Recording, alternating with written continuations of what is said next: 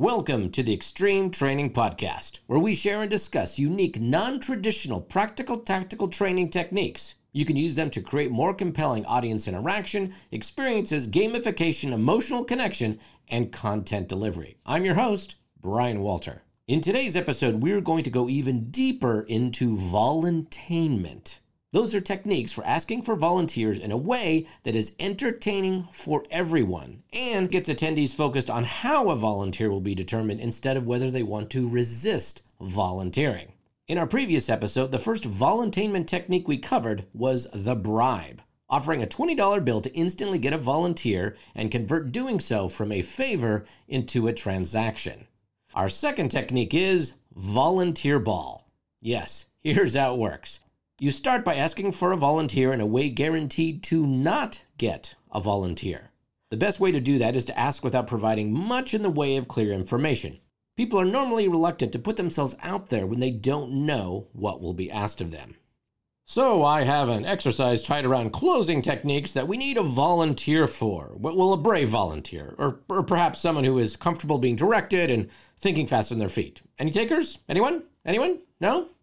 Notice how you really don't give them a chance to volunteer. Plus, you have purposely raised the stakes. It sounds complicated and perhaps even a little risky to be part of this. With volunteer ball, you immediately go from that ask, non-ask to saying how a volunteer will be chosen. That can sound like this. No one? Well, that's what I figured was going to happen, which is why I came prepared with a backup plan. We will now select a lucky individual by playing volunteer ball. I will throw this Nerf ball toward all of you. If it hits you, congratulations, you volunteered. However, if you catch it, you have a choice. You can volunteer, or you can volunteer the person sitting to your left or right to come up in your place. Are you ready? Here it comes. And then you throw the ball into the air. At that moment, every single carbon-based life form in your training class is utterly focused. No one is objecting or whining or talking. They are watching that Nerf ball fly through the air. And no matter what happens next, it generates a great response because it's a Nerf ball and flying through the air slowly. There's a better than even chance that someone in the class will actually catch it. And when they do, they always, and I mean always, get a round of spontaneous applause. They stand up triumphantly, brandishing the Nerf ball. And then you ask them if they will volunteer or volunteer someone else to take their place. Now, you would think that they would always send someone else, but that's not the case. They are feeling so confident and affirmed because of the recognition they just got for making a catch that they often puff out their chest and say, "I'm good, I'll volunteer." Everyone else goes, "Ooh," more affirmation. At this point, they're going into their volunteer role with a fantastic attitude, and that will pay off for you, the facilitator. Now, let's walk through the other possibility. You launch that Nerf ball into the air, and instead of catching it, someone tries and misses. Everyone then gives them a quasi-grunt, "Oh," because they respect that they went for it, even though they didn't catch it. And here's the interesting psychology of this. Your selected volunteer is just fine with the result. They understood the rules, and they were fair. So them having to be your volunteer is justified. Now, why does volunteer ball work so well? First, it's fun. Second, it's compelling. Things aren't supposed to fly in the air indoors. You weren't supposed to throw balls in a workplace. Everyone was reverting to their childhood when they were playing with a ball in the house and their mom or dad was scolding them with, "Don't throw that inside, you'll break a lamp." So when you, the trainer, are telling everyone that you are going to throw the ball at them, it's kind of a vicarious guilty pleasure flashback. But you know what? The internal mental activity going on with volunteer ball is even more rich. Think about distance. You as the facilitator are in front of your training class. Let's say there are about 20 to 50 people in the class. The attendees in the back are thinking this is fun, because we don't have to worry. Our trainer can't throw a Nerf ball this far. Ha ha ha. They feel great.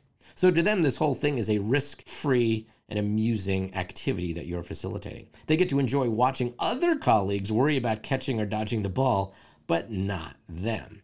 Now, a slightly similar phenomenon is taking place with those in the front 2 rows or tables. They're thinking, our trainer isn't going to hurl the ball right at us. They're not going to peg us in the forehead. That would be too weird. No, it's going to go right over our heads. We're safe.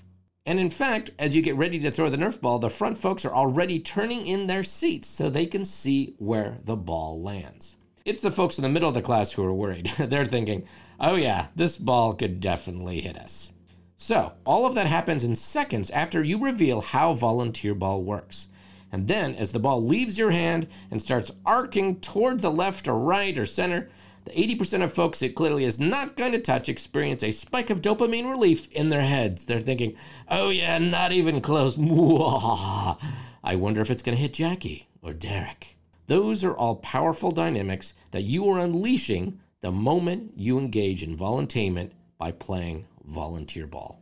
2 safety rules with Volunteer Ball. First, get a pure foam ball. Don't go with one that is primarily foam, but with a thick fake leather plastic exterior. That kind is still rigid enough to knock a glass of water over and splash onto a participant. Or a manager who just happens to be there that day evaluating you as a trainer. Not saying that's happened to me, not saying it did. The second safety rule is to tell people to get their hands up before you throw the ball. You would be surprised at some people's belief that they can use the force to move a ball away from them, and then they're quite surprised when it hits them in the forehead. It doesn't hurt, but they were shocked nonetheless. So, there you have it, trainers and facilitators, a guaranteed voluntainment technique to select volunteers with. Volunteer Ball is a unique, non-traditional, practical, tactical training format that is compelling, which is exactly what you want to provide as a trainer. This has been the Extreme Training Podcast with Brian Walter. Learn more about training, speaking, and facilitating in extreme ways at extrememeetings.com. Thanks for listening.